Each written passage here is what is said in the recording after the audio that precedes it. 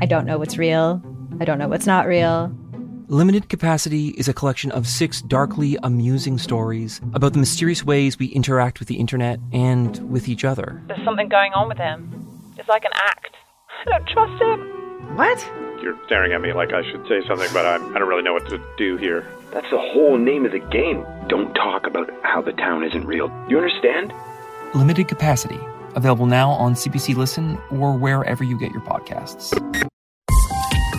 This is a CBC podcast.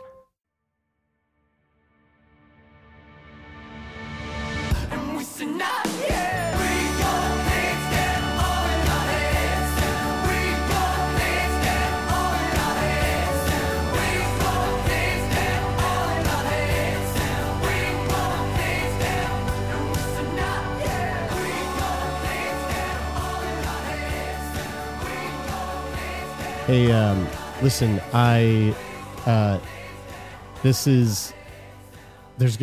we're going to go right into like some real talk Friday when we get to our guest today. And I don't mean to make it real talk Friday in the first bit. You know, I want to keep things kind of like light and fluffy, but I feel like a piece of shit. I have a lung infection, so let's try to keep this recording tight.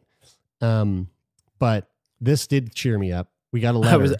I wasn't sure if you were talking to us or if we were recording. Yeah, it did. I was like, oh, we must not be recording since he just said, let's keep it tight to the whole audience. No, we are recording, and I want to start the recording with we got a letter. Again, if you want to send us letters, you can do so. letters@sickboypodcast.com. We got a letter from Amy. And this is touching on the eargasm quandary that I had broached with all of you last week. Such a quandary. Now, I'll go into it. There's that we're not going to get any resolution here, but Amy does have something to add. Hey guys, I have a question to add. If you find a smart person doctor to explain if there is a link between ear stimulation and orgasms. Whenever I dip my toes or step in really cold water, I immediately feel it down below and get the sensation that I need to pee. Even weirder, whenever I pick a scab off, which happens quite often due to softball sliding injuries, I get the exact same sensation of needing to pee. So no feeling of orgasm as such, but a definite link between cold water and my hoo-ha and picking scabs in my hoo-ha. I was going to say, it would be weird if picking scabs made you feel like you wanted to have an orgasm. That would be. I think it's just. intense. Yeah. I think we're thinking about where our heads go to like, oh, like people are into some interesting shit. No, it's not that. I think it's a nerve. I think thing. the answer is going to be really boring, and it's going to be like, they've got no, I don't nerves. They've got more nerves in that place, and that makes them the nerves run through. But you a think certain that's area, and that's a boring answer? I think that's a fascinating answer. Well, I think it's kind of boring because it's kind of expected. Mel on our in our Discord in our Patreon community, she said that, you know, she was like, I don't know much about this. I haven't really looked into it, but it could possibly have something to do with the vagus nerve.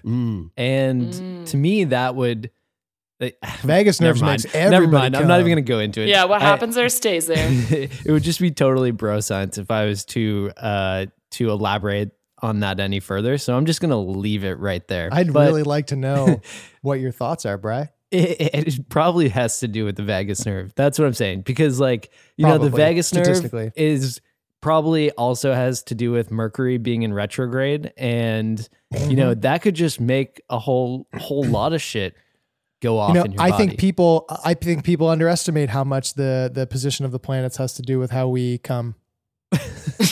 Oh my God. So Amy, thank you for your letter. And of course we will keep all of you in the loop if we ever hear back from a smart person doctor or a medical doctor or any kind of doctor for that matter. Although I feel like this is kind of a question for Doctor Who. Like I feel like this is just there's only one person who can figure this out, and it's that time traveling trickster. or it could be House. You know, House might have the answer to this. This is a Dr. House fucking issue, isn't it? It House, totally you is. got to help me, man. I come every time I touch my belly button. Hey, that's me. I need that answer. Yeah, right. You just said bro science, Bri, and I have a feeling, bro science is a stupid term, and I think bro science has the ability to do a lot of harm, and I think this is a story where, quote unquote, bro science definitely failed this person. Oh no. This is coming from Global News, but this was in a lot of news outlets from last week. Magic mushrooms grew in man's blood after he injected them as a tea. Okay, get this. Oh man, that's really metal, though. It's pretty hardcore. that is as hardcore metal. as it gets, and it gets I even kind of more admire hardcore that when you in a get the weird fucking way. details of what's going on. So this U.S. man was reportedly hospitalized with organ failure after he injected himself with a tea made from psychedelic mushrooms. Now, oftentimes when you take mushrooms, typically you take a handful of mushrooms, you eat them, psilocybin mushrooms, but you can make tea as well, which is it's a really fun way to get just chucked into the deep end of a real fun trip, really fast. But this guy, I feel like this guy, and then injected it into his veins. I feel like he mixed up his drugs. Yeah. I feel like do you think that he had a prior habit to using needles to inject other drugs into his body, and he was like, "Hey, maybe this will work too." Because is he butt chugging alcohol? Is he injecting burger fat into his arteries? Like what? I would say this is probably not this gentleman's first foray into injecting drugs, but probably he probably thought, hey, it worked with heroin. It must be a real fucking good time with mushrooms. The unusual and dangerous episode is described in a case report slated to appear in the January edition of the Journal of the Academy of Consultation Liaison Psychiatry.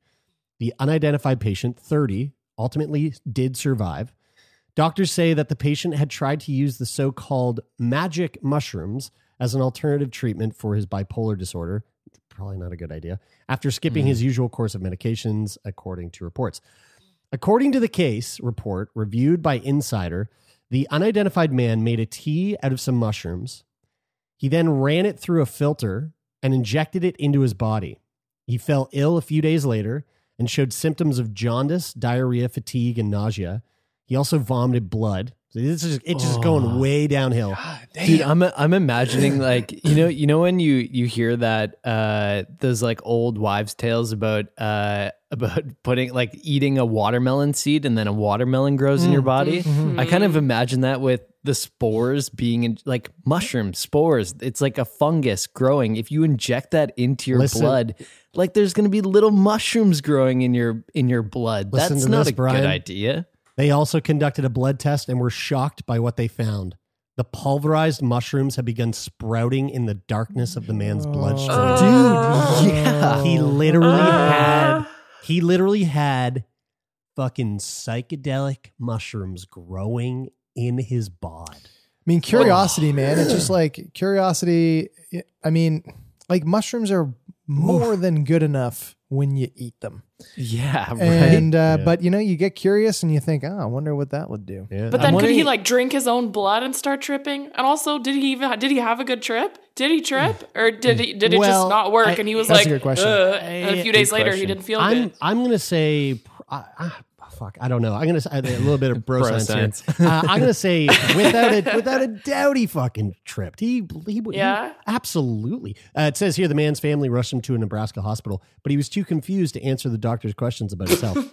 He was. Well, I would too if I was turning into a mushroom. You're turning into some like cubensis, like just big old caps. You're just growing caps out of your ears and stems out of your toes. I hate the idea of things growing inside of you, and it also makes me think of like those worms that grow inside of people, Nope. and this is probably in the same like sphere as that for me. The worms are a step above, I would say, but yeah, I think only slightly. It's in the same trajectory.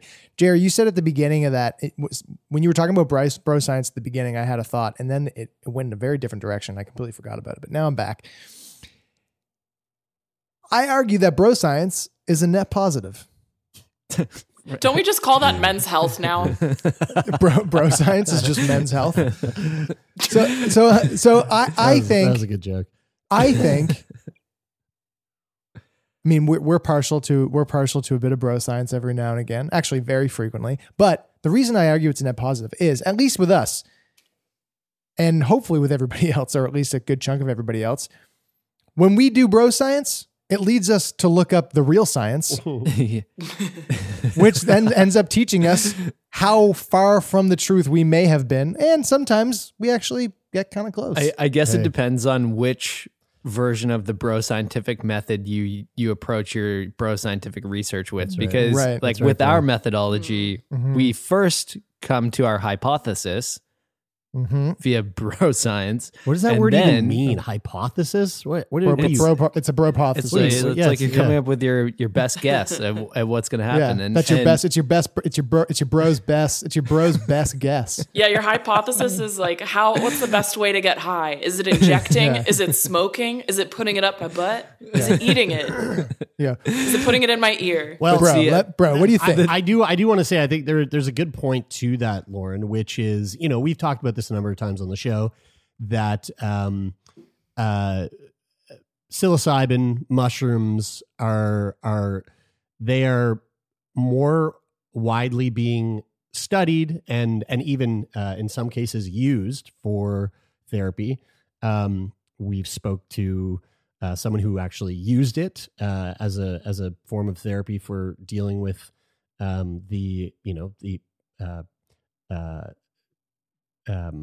anxiety from their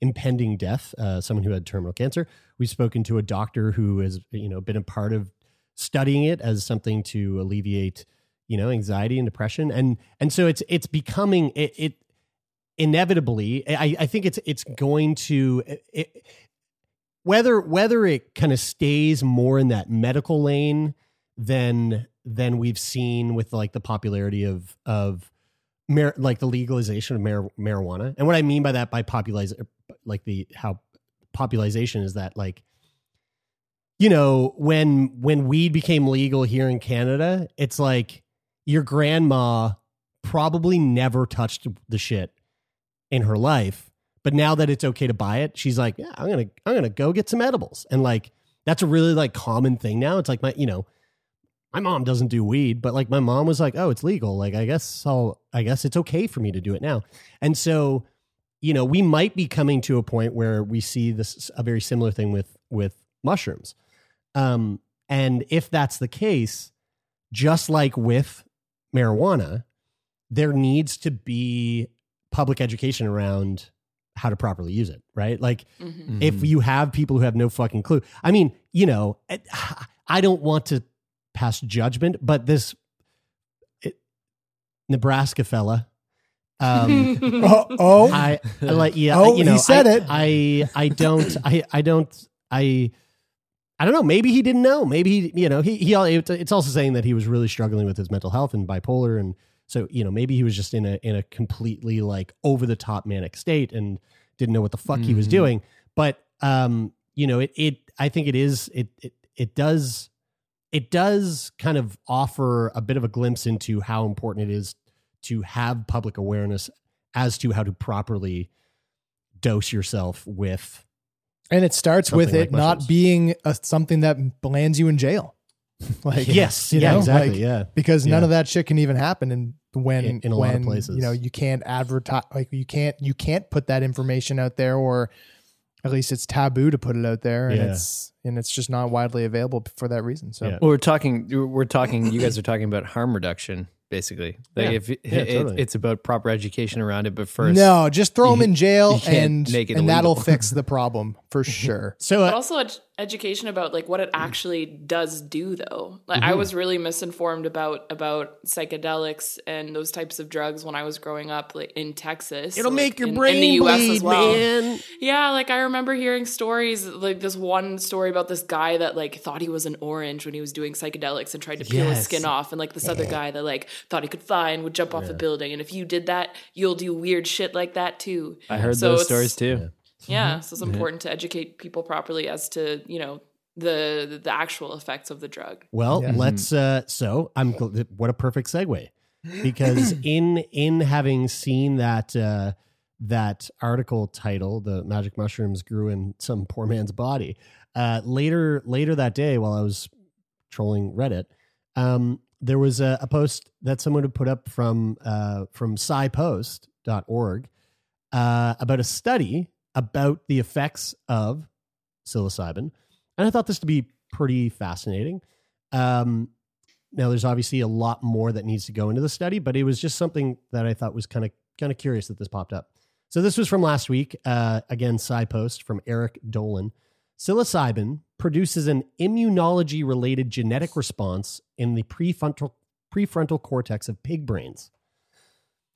Psilocybin does not appear to severely impact gene expression, according to a new study published in European Neuropsychopharmacology. That is such a fucking long word. That is a long word. Neuropsychopharmacology. But the psychedelic substance, which is found in magic mushrooms, might produce lasting changes to the expression of a few immune-related genes in the brain. Quote, "It is really intriguing that just a single psychedelic dose of psilocybin has such profound, long-lasting effects on people's personality and mood. We wanted to understand the mechanism behind this effect because it could be key to understanding the drug's effects in general," said study author Gitte Moos Knudsen, a professor at the University of Copenhagen and chair of the Neurobiology Research Unit at Rigshospitalet. I think you nailed that. In the study, which examined the brain tissue from pigs, the researchers first conducted tests to establish the proper dose to produce psychoactive effects in the animals. Pigs were used because their brains are automatically similar to the brains of humans. Now, if Kyla is listening to this podcast, she's going to want to put on her earmuffs right about now. Guys, how do you think they all you vegans out there, how do you think they determined how hard the pigs were tripping? Because like they're trying to determine the dose, and they're like, yeah, this one looks like it's having a pretty fucking intense trip right now. Yeah. I think we're gonna go with 3 grams. I would bum. I honestly, I like the thought of it. Kind of bums me out a bit. Guys, I want to say right now too. By the way, I spoke to our patron Hannah, who reached out to me a couple weeks ago. We had this amazing chat yesterday, and the reason why I bring this up on the podcast is because I think that we should have her as a Feel Good Friday guest, because she was an animal technician and works in a research lab around the animal ethics of how you use mice in research. And so like she focuses on like getting pretty fascinating. Like continuity and results based on like how hardcore you fuck with the mice. It's really interesting. A friend of mine did a lot of she was going to school studying the heart, and would like all of her studies surrounded the heart of rabbits, and we had to talk about. She kind of gave me the lowdown on how that all goes down, and I was like, "Oh man, no!" But spoiler, it's a bummer. It sounds delicious. Knudsen and her colleagues then administered a psychoactive dose of psilocybin to 12 pigs, while a separate group of 12 pigs received inert saline injections. So here's the other thing: is I'm pretty sure they're injecting them with psilocybin, which might just I think we just found out good. That guy got fucking high as shit. Hey, you know what? That's where he found out about it. You know what? Or he did it, and he has now inadvertently saved the lives of hundreds of mice because they just went, "Oh, that guy did it. It was really not fucking good. Let's move on to the pigs. To do this. Yeah. No point to do this on the mice. Let's move on to something else." Half of the pigs were euthanized one day after the administration of psilocybin, while the rest were euthanized 1 week later. An analysis of prefrontal cortex tissue revealed that 19 genes were differentially expressed 1 day after psilocybin administration, but only 3 genes were differentially expressed in the brain tissue 1 week later. Quote, this observation was unexpected given the profound and lasting effects that have been observed after a single dose of psilocybin, the researchers said. Knudsen told SciPost that there were, quote, surprisingly few changes to be observed in the brain 24 hours and 7 days after a single dose of psilocybin, unquote. So they're saying that they in other research or in like broader research, it seems like taking psilocybin has a profound and long-lasting effect, like we saw with Thomas and like we know ourselves. Yeah. But when you look at the gene expression, it really is very short-lived. Yeah. The actual gene expression that's causing some change. With the exception of those 3 genes that they mentioned, were still had different expressions a week later. That's right. Immune-related genes constituted the largest group of genes impacted 1 week after psilocybin administration, suggesting that the long-lasting effects of the psychedelic substance might be related to neuroinflammation. So here's where the study surprised them. Quote, neuroinflammation is now recognized as a key player in psychiatric diseases such as depression, with positive outcomes of treatment with anti-inflammatory compounds, the researchers wrote. Scientists proposed in 2018 that psychedelic substances act as an anti-inflammatory agents via the activation of the serotonin 2A receptor, which is known to play a key role in regulating immune function. But there's currently very little research establishing a link between psychedelic drugs and neuroinflammation. Knudsen and her colleagues caution that the ability of psilocybin to influence neuroinflammation remains to be further tested. In addition, we only looked at 2 time points and cannot say anything about changes that occur outside those time points, Knudsen said.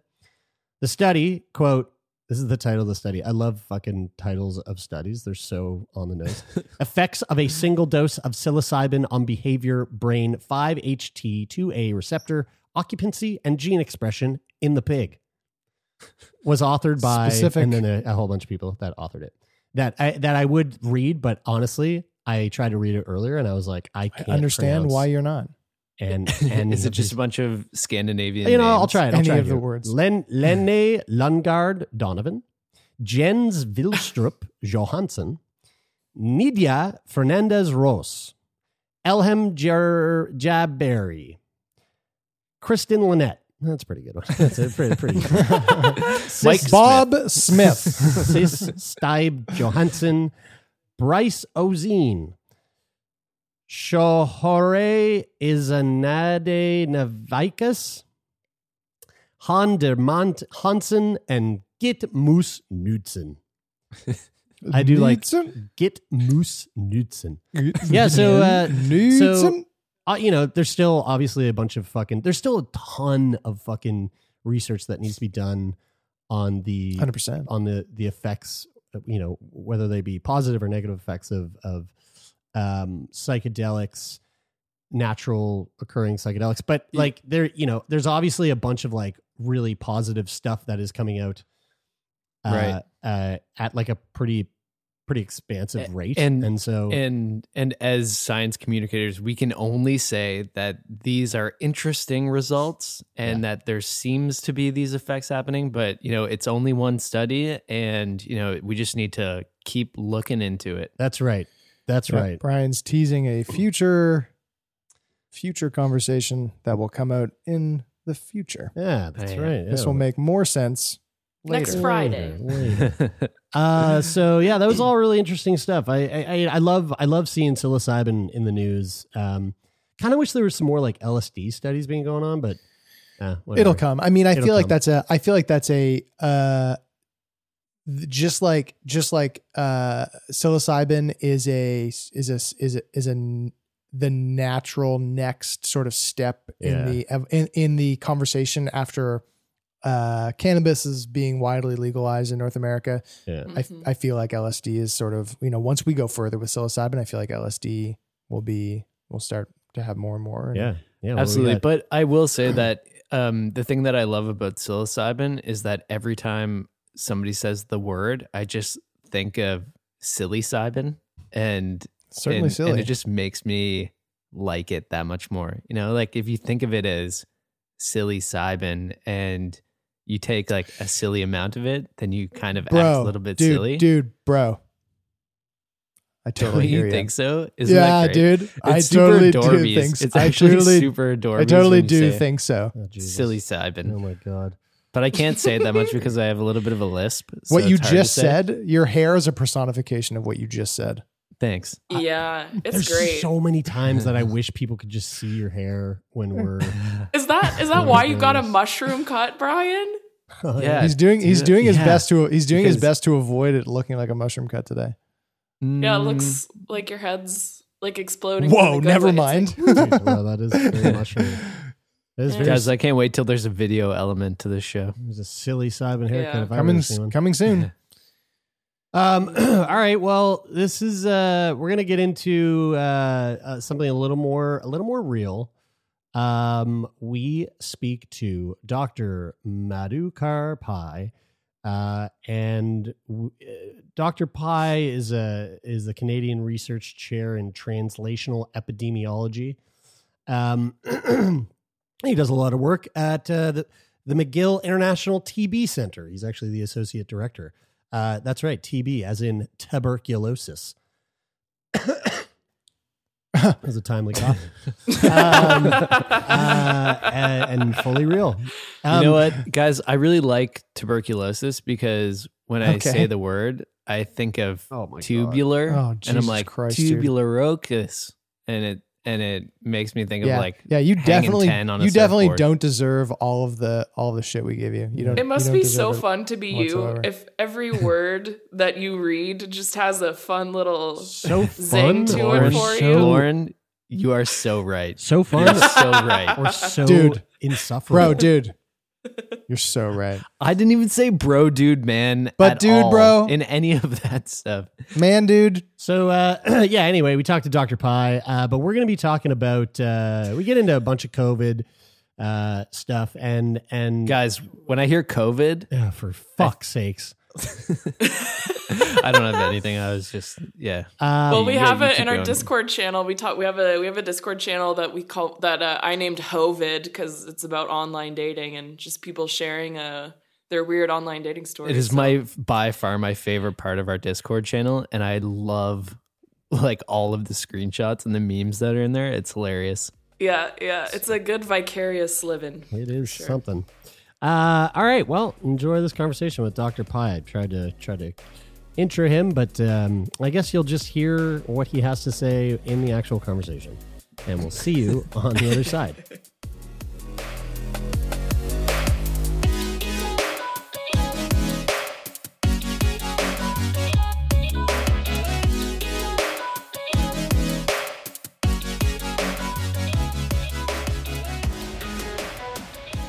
This is going to be really fun because a little while back, Taylor, you had been mentioning how you wanted to talk to somebody about how COVID is having an effect on global health and like other epidemics across the world.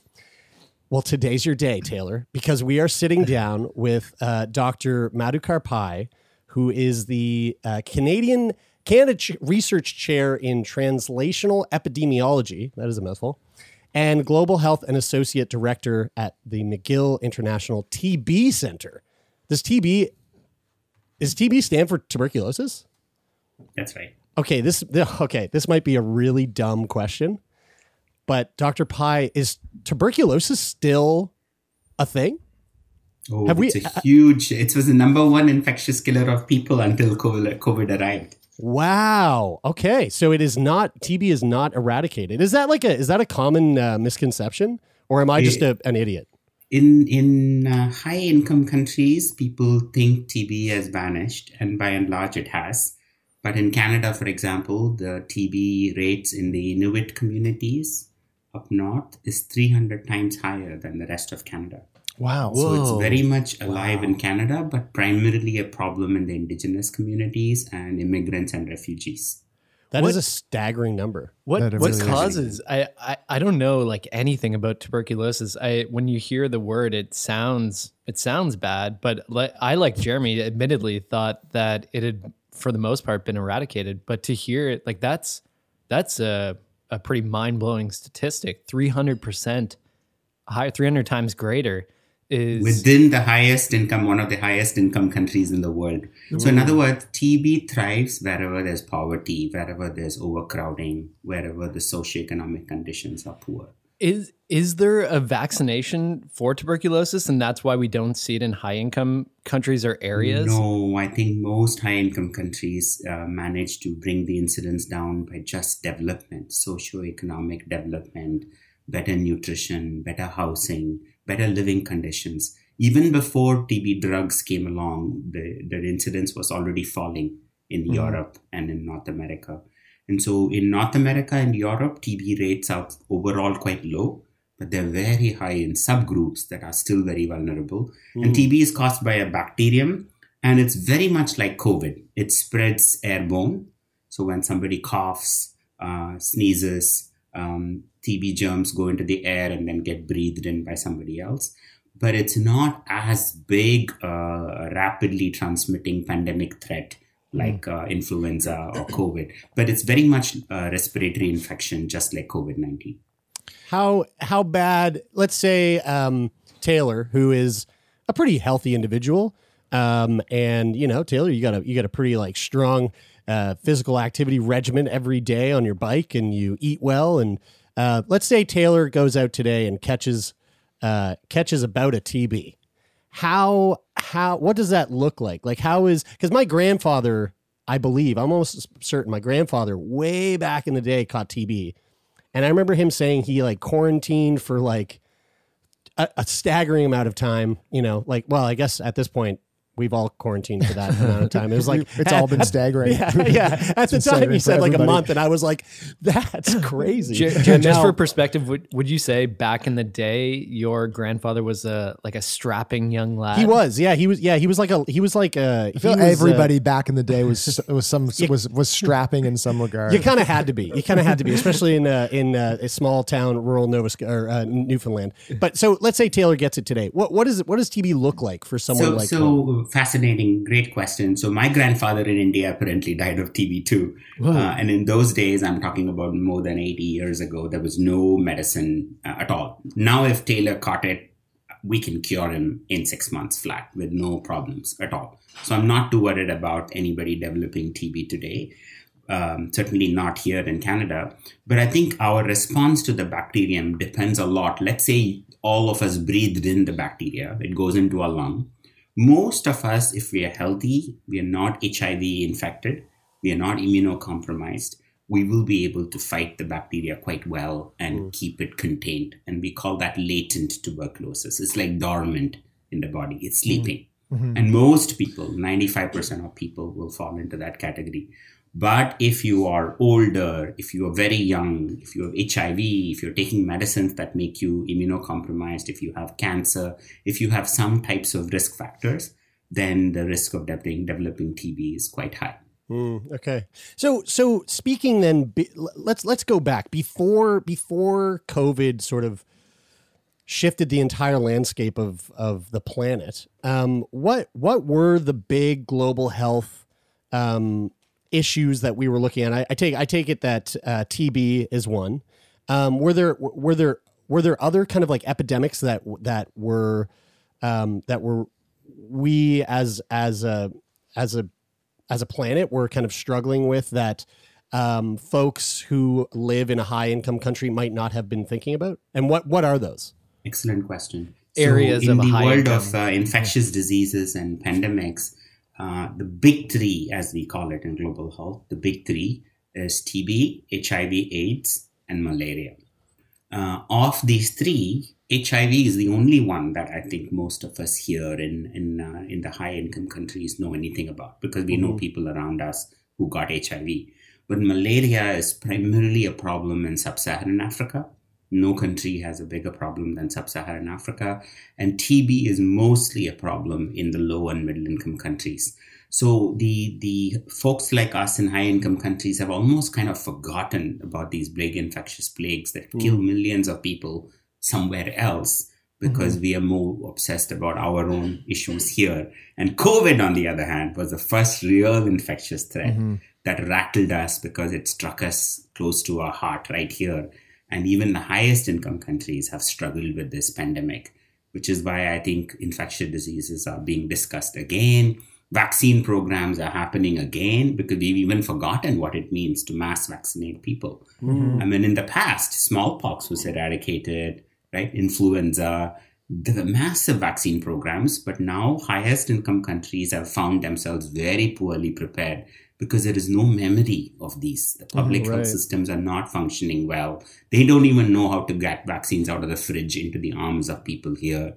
So it's a big memory lapse. I understand why that is, because high income countries have kind of gotten over all these plagues in the past, and we were dealing with diseases of aging, like cancer, like diabetes, like stroke, like heart disease. So our attention is focused somewhere else. But suddenly now we realize we need the capacity to deal with epidemics.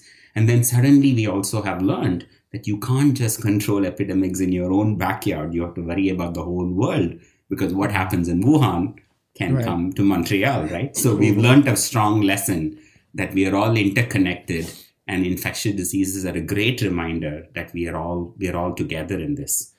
So what has been the effect? I think it was back in sometime in the fall, maybe October or somewhere around there, where I read an article in, I can't remember if it was in the New York Times or the Washington Post. Maybe it was. They were talking about COVID's effect on the treatment of malaria, TB, and HIV around the world, and the effect that the massive attention that has been diverted to COVID and fighting COVID and everywhere on the globe, how that has affected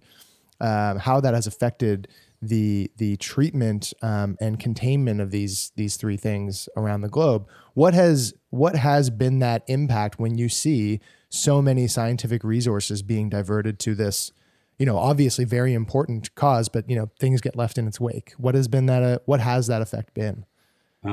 Really important question. So I've been totally stressed over this issue since March of last year. I wrote a piece in Forbes in March or April of last year warning my field, those of us working in TB, that this could be devastating for all the progress we've made. And similarly, people working in HIV and malaria have started ringing the alarm bells. So here is what we know. Before COVID, TB was affecting 10 million people every year and killing about 1.4 million people. That's before COVID, right? Wow. As of last year. Malaria was 230 million cases in 2019, with about 500,000 deaths due to malaria. HIV/AIDS affected 38 million people living with HIV/AIDS right now on the planet, with about 700,000 deaths in 2019. All three diseases last year in 2020, have already gotten worse because of COVID. Why is that? Because many countries just stopped treating these conditions. They were too busy with COVID. They had lockdowns of the nature we had in Canada. And lockdowns were very brutally enforced, right? People couldn't even go anywhere for several weeks. And supplies of medicine started dwindling. People were just afraid to seek care. And even when they did seek care, they didn't find clinics that were open to receive them.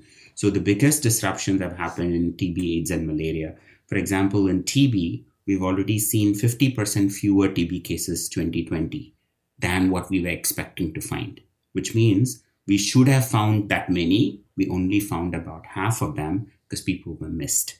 So they were mostly at home and not seeking care. Oh, wow. And we expect 400,000 new additional deaths over and above the regular 1.4 million we were expecting to find during 2020. HIV is predicted to get worse by about 123,000 to 290,000 additional infections during this pandemic period compared to what we were expecting to find. Malaria, a disruption of 50% of malaria treatment and bed nets are expected to result in about 100,000 additional deaths during 2020. All these are predictions because the data still haven't come in for 2020. We will get them in the coming months and we will know exactly what's happening. But the predictions are pretty bad because health systems have completely fallen apart during this crisis. Forget AIDS, TB, and malaria. Even basic childhood vaccines were not delivered to kids. Even measles vaccines, stuff that is like bread and butter for any low and middle income country. Even those have fallen by the wayside. And it's pretty devastating. And here in Canada, let's not forget, even in Canada, routine surgeries have been cancelled. People with cancer haven't been screened. People with heart attacks have stayed at home. So the service disruptions are not just a problem in low and middle income countries. Right now, everybody's terrified to go to a hospital here. Right? And hospitals are full. Our ICUs are all chock full with COVID people. So if you and I needed ICU care right now, we're going to struggle to get it. So mortality due to other diseases has to go up. It cannot go down because we're just not able to have the bandwidth to manage all the additional morbidities and mortality that we normally see.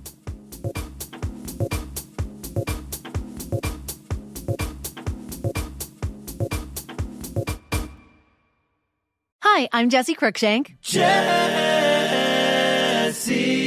Cruikshank. I host the #1 comedy podcast called Phone a Friend. Girl, let's phone a friend. Not only do I break down the biggest stories in pop culture with guests like Dan Levy and members of NSYNC, I do it with my own personal boy band singing jingles throughout. Because it's my show. It's your show, girl. New episodes of Phone a Friend. Yeah. Drop Thursdays wherever you get your podcasts. So work it, girl. Yeah, work it. Okay, that's enough. I think the big question that this makes me ask, though, because like I hear you saying all this and it makes a ton of sense to me. But like at the same time, we have to acknowledge the fact that we are experiencing this global pandemic. So like the burning question that I have is like, how do you balance? Like, how do you take into account all of these considerations? And I'm guessing from your perspective as somebody who works in the field of tuberculosis, like what would you like to see? Is there a solution for how we pay attention to and still keep front of mind, or at least not put to the back of our mind, the people who are living with tuberculosis or the people who may potentially be infected with tuberculosis, and try not to see that end up skyrocketing because of our attention that's drawn or diverted to the COVID-19 pandemic? It's a great question. Obviously, getting this pandemic under control quickly is the best thing we could do, right? We all want to get out of this mess. And doing that quickly, getting the COVID vaccines into the arms of as many people around the planet as possible quickly should be a high priority in 2021. And if it requires lockdowns again, if it requires additional capacity in hospitals, we got to do what it takes. But the rebuilding part of disrupted health services is going to take us, I think, years, if not decades, right? So my biggest anxiety is most countries, especially poorer countries, have very limited health budgets. I'm not talking about what's happening here in Canada, right? I'm talking about many, many countries where already they were spending so little per capita GDP on health, and they've already now exhaust all of that budget on COVID, that they're going to do even poorer job of managing TB, AIDS, and malaria in the coming years. And all of these countries are suffering economically. I mean, the whole world is in recession, right? Mm-hmm. It's not just any one country. The entire world is in the biggest recession since World War II. So I'm worried that everybody will see this as a zero-sum game. In other words, if I spent money on COVID, then I don't have money for TB. I don't have money for AIDS. That to me is a logic that I'm simply unwilling to accept. Health is not a zero-sum game, right? Imagine if I had TB, but I also had diabetes. Are you going to only treat my diabetes and not my TB? Or are you only going to treat my TB and not my diabetes? People have complex health problems, and we got to put resources behind all the major health problems. And so investing in universal health coverage and strengthening health systems, all aspects of health system, is one of the best investments I think any country can make. I'm hoping that's one of the lessons for all countries in this pandemic, that without health, there is no wealth. Without health, economy makes no sense. And investing in health is maximum return for money or value for investment, right? Because once you have a robust health system, then the next pandemic, whenever that comes, will be easier to deal with, right? But if you don't have a functioning health system, we are very lucky in Canada for all our criticisms of our health system. You and I are very privileged because we live in a country where health is a fundamental human right, where there is a universal health coverage system.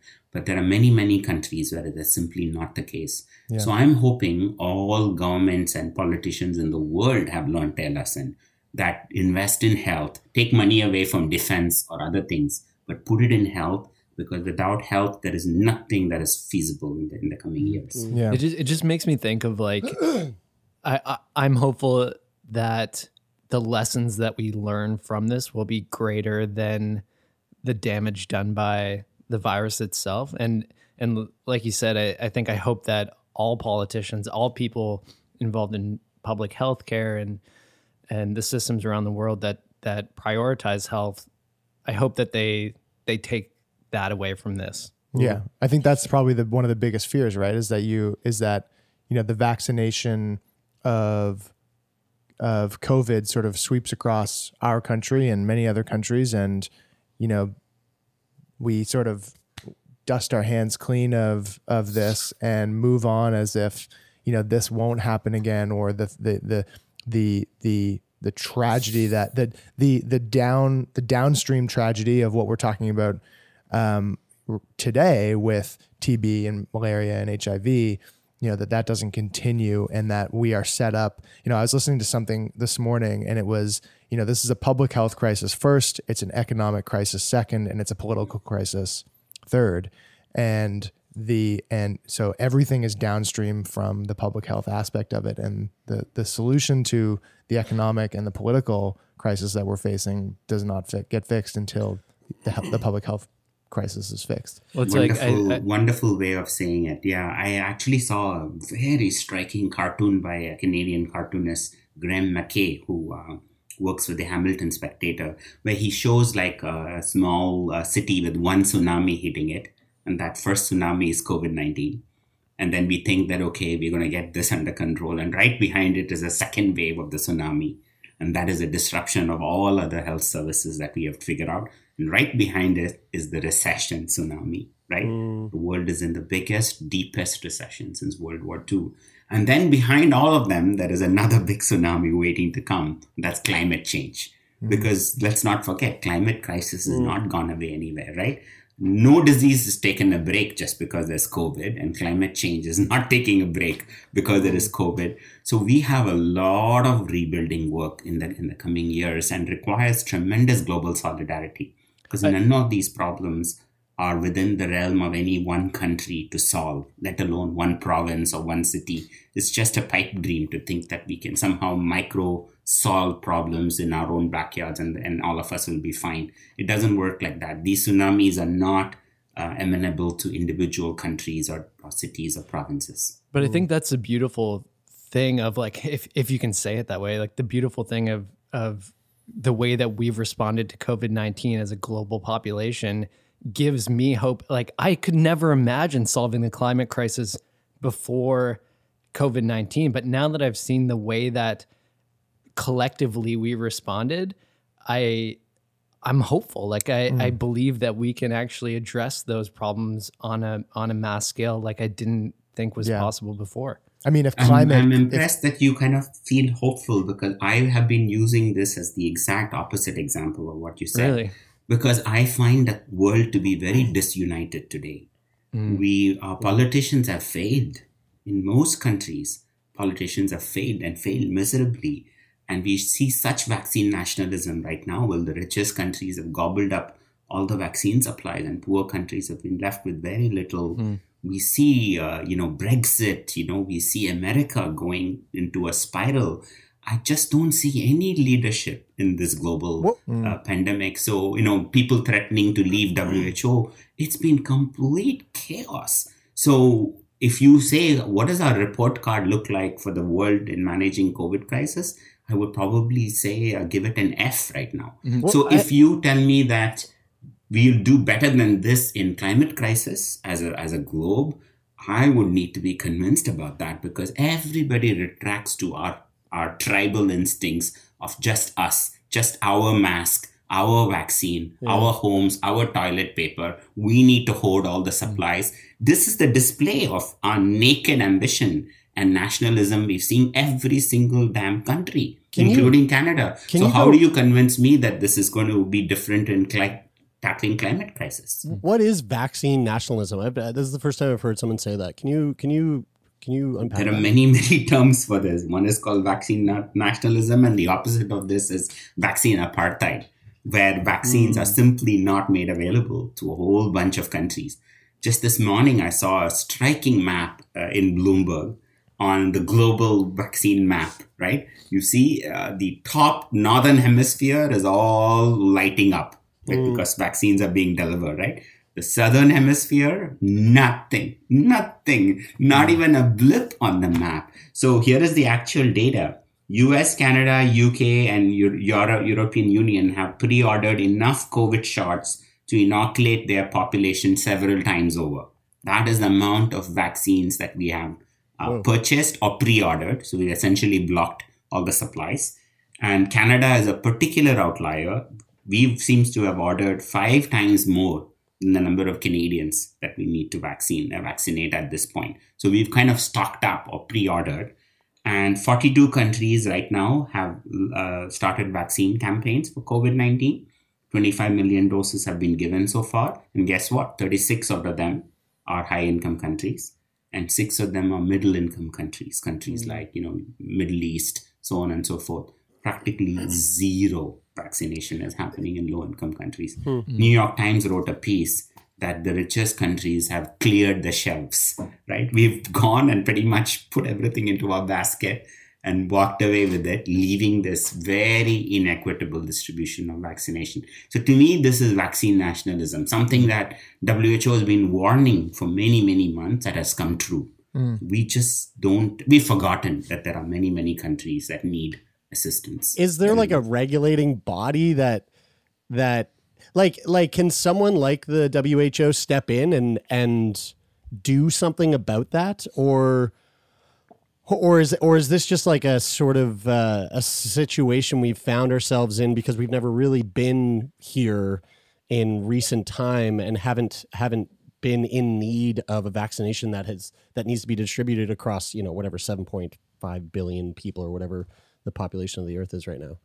So I think the world has lacked leadership during this crisis. Typically or traditionally, United States has been a massive leader in global health. But the Trump administration has simply shattered that reputation, right? Right now, America's reputation as a global leader is in the negative, if that is even imaginable, right? So there is no global leadership. And countries have been very angry and upset with the World Health Organization, thinking that WHO has taken China's side. US has already begun withdrawing from the WHO, that the Biden-Harris administration has agreed to rejoin WHO on the day the Biden-Harris administration takes over. But it's been absolutely chaotic. So WHO did create something called the COVAX facility. And they told all countries, you pool in the resources and you buy and purchase from COVAX, and we will equitably allocate the vaccine. Turns out that the richest countries did not agree to this COVAX. They went and directly cut deals with the Pfizer, with Moderna, with all the companies, and they have pretty much bought up everything. So the COVAX facility has very little vaccines right now to give to the poorer countries. So even with all the planning that went in, we are left with a very, very lopsided vaccine distribution globally right now. I hear what it's fascinating to me about. It's fascinating to me that this is ultimately such a common thread through developed countries to have this, especially since developed countries are the ones that have the highest amount of publicly traded companies that depend on such massive global supply chains, and the economic fallout from COVID has been so intense. I mean, it is at the center of every argument there is about quarantine and restrictions and masks and whether businesses and restaurants and everything that should be closed.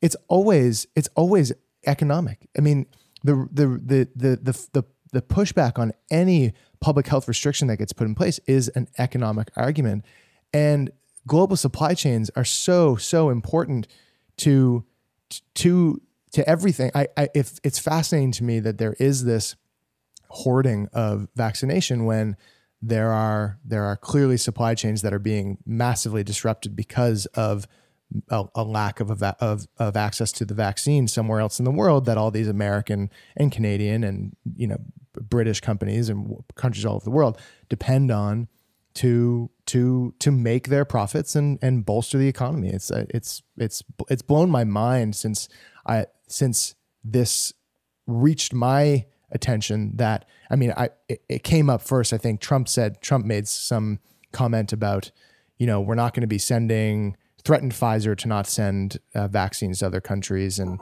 it just blows your mind in an economy that's so global to have that frame of mind. Well, it falls into his same thing, right? Make America great again, make Canada great again, make UK great again. Every country has found a way to look inwards during this pandemic.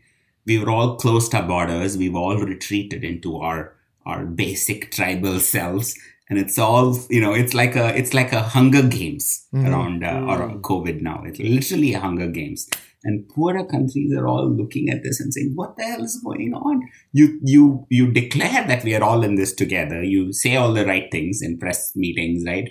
The pandemic is nobody is safe until everybody is safe is another common phrase that is thrown around. But if you believe in that, you got to show it in the way you act, right? You got to show in continuing foreign development assistance, in making sure WHO COVAX facility is well funded and they have vaccines. But in behavior, we have betrayed all those honest intentions that we may have thrown around. I mean, Trump, for all its problems, at least he's not two-faced. He tells you whatever crazy ideas he has and he sticks to it. But there are many other countries which are very polished, say all the right things, but fail to actually do things when it comes to money, when it comes to actually changing their policies. Mm-hmm.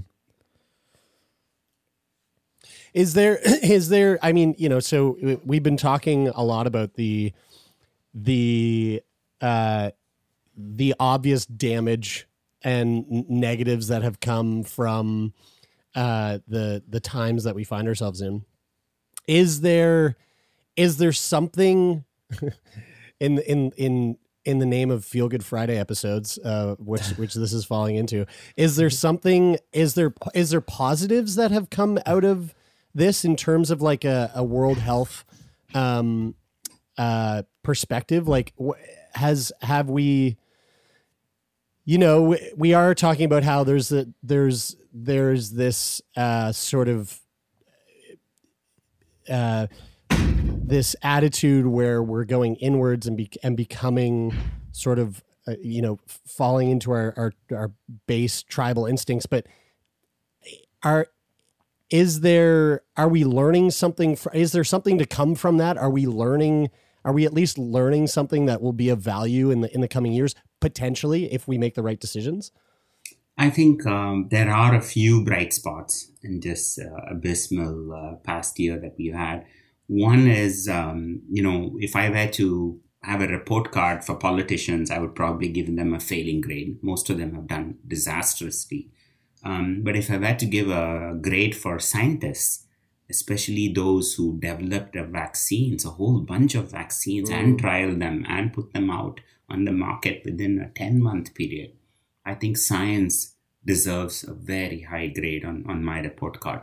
In other words, collaborative science, rapid trials, and approvals that have already happened with 3 vaccines is a miracle, nothing short of a miracle. It has never, ever happened in the history of humanity to see this level of effort to get stuff done. And it gave us one of the only hopeful moments as the last year, miserable year ended. So collaborative science, I would say a huge win. So which means if we can solve COVID-19 through science, there is no reason why we couldn't have solved TB. There's no reason why we couldn't have solved malaria. There's no reason why we couldn't have solved HIV, AIDS, or many other problems that primarily affect low and middle income countries.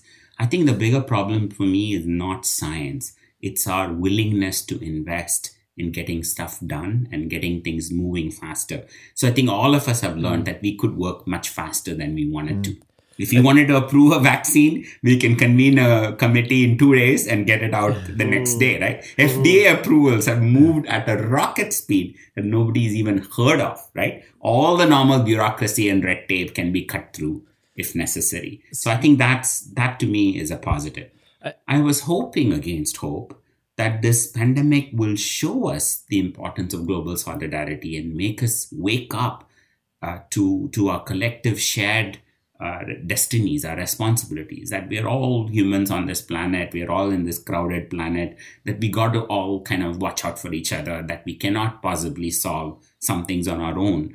But I'm really saddened by this growing inequities in vaccines, because I was worried about it, but to now see it on maps every day makes me very nervous about why we are forgetting that things like pandemics cannot be solved by one country, even if we manage to vaccinate all Canadians. Just think about it for a second.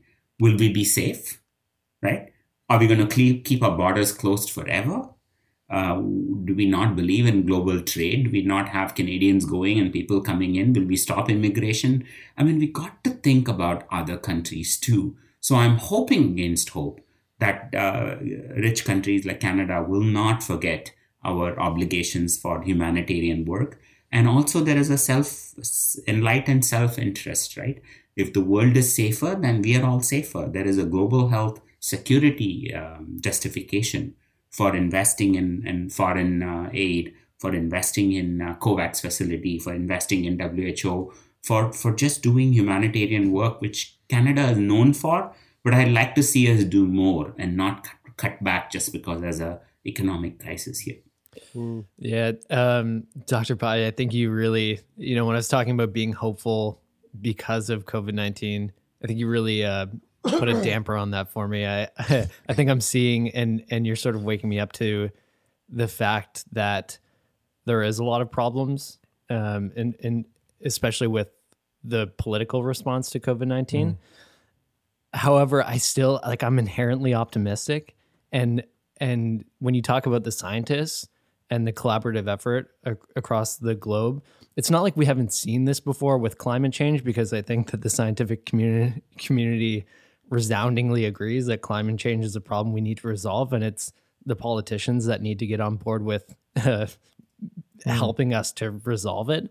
So, even though there's this damper on that, I think the urgency to respond to COVID-19, even though we sort of are fucking it up politically right now, I think that I like to believe that we can learn from our mistakes, and it's people like you who are highlighting them and helping us bring these conversations to the forefront that makes me hopeful that we'll see positive change. I think the reason why you folks might be more hopeful than I am is that you are young. And I mean this in a very positive way. Every time you find that the older politicians, mostly old men who run the world right now, old white men, if you want me to be even more specific, they are incapable of enacting change. Why is that? Because they have benefited so much from inequalities, right? They've all traded and given up their moral fiber, and they made all sorts of deals to succeed in their lives. And they're so set in their ways, they cannot see beyond their next election term. They just cannot. They will not. Their job is to maintain status quo, continue fossil fuels, do all of the bullshit stuff that they've been doing for decades. Change will not come from them. That's why somebody like Greta Thunberg managed to inspire millions of us, especially the youngest people, to take to the streets. Why? Because young people can see with great clarity that their future is being risked. They are feeling threatened, while the old white men simply do not see a threat to them, right? They cannot see their vision. Their horizon is much smaller. Their vision is much narrower, just like gun control in America. Not a single politician in America has prevented the slaughter of innocent children in schools. Not one. Because all of them taking money from the gun industry. How would you expect change to come from them, right? They have no ability to separate conflicts of interest from the right thing that needs to be done. Again, it's the young people who are taking to the streets and demanding gun control. To me, inequality will not be solved by those in power, those who are elite, and those who are the oldest leaders, because they are just simply incapable of understanding what needs to be done. The pressure has to come from below. People power is the most important way. And young people, to me, are the leaders in this crisis. So to me, if we could even allow young people to be in leadership roles, we will see a change faster than anything that we've seen before. Just put young people in charge, let them loose, trust them to do the right thing. They are capable of solving problems while the older ones will not. I think to me, the future is the youth. And I don't belong in that group, but I am 100% convinced that is the group that's going to make some ridiculously important changes, literally save the world, if you wish. Mm-hmm. I like to think that we're championing a new group of future old white men that are more empathetic and compassionate. We need more women, Brian. We need more women. Well, have you seen men ourselves, women leaders have done spectacularly better than men leaders. I was speaking as men ourselves, but yes, more women, more trans, everybody. And people of color, absolutely. You need that. Look at racism. You think any of these white men in power will do anything about racism? They will not. They're incapable of it. They simply do not understand what it means to be racialized. They have no lived experience. They don't know what oppression means, and they will not change. So pressure has to come from a diverse set of people from underneath. And I'm hopeful that this will happen. Well, like I said, sometimes these Feel Good Friday episodes turn into a very much needed Real Talk Friday episodes. And this was some valuable Real Talk from Dr. Pai. Thank you so much for taking time out of your day today to talk about these important issues and to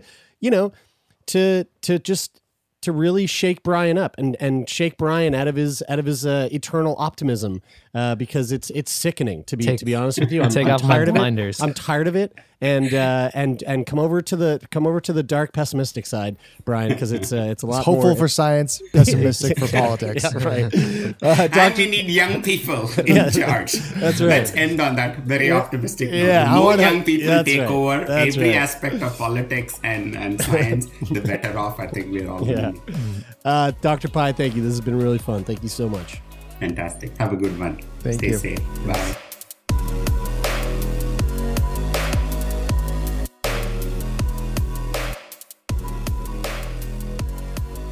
All right, there you go. Dr. Madhukar Pai. Again, like I said, a little bit of real talk.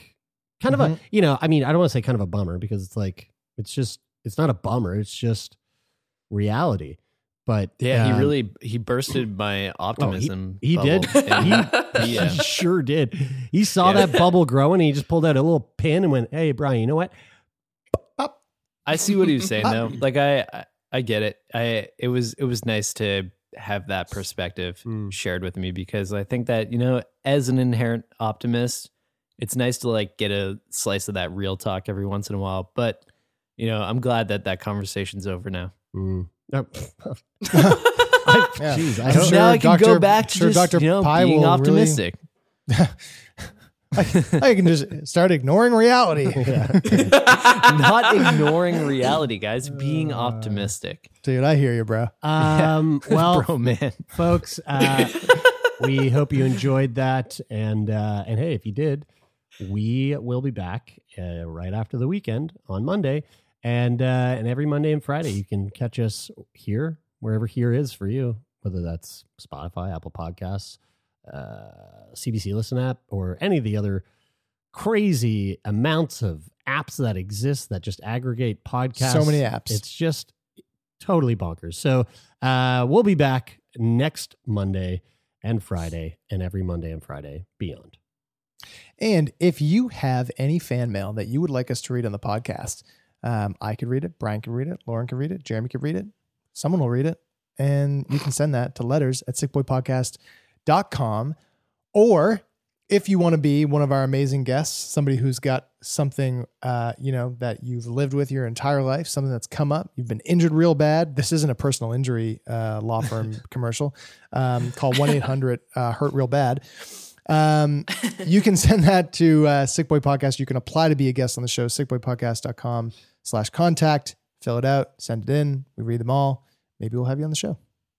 And a huge thank you to the people who make this show happen. From the bottom of my heart, I'd like to thank Lauren Sankey. I'd like to thank Jeremy Saunders. I would like to thank Taylor McGilvery. And most of all, I would like to thank myself. I'd also like to thank Jeff Lonis. And I would like to thank Rich O'Coin, who does the theme music for these Feel Good Friday episodes. My man. I'm just super thankful for all the people involved with putting together this show. But I think that most of all, I would like to thank the lovely listeners, or you, whoever's listening to this right now, because if you weren't listening, we would probably stop making this show. That is it for this week. I'm Brian. I'm Taylor, babe. I'm Lauren. And I'm Jeremy, and this is Sick Boy. That made my penis hurt a bit. God, Jesus. Yeah. Wait, why did that make me Wait, come? why?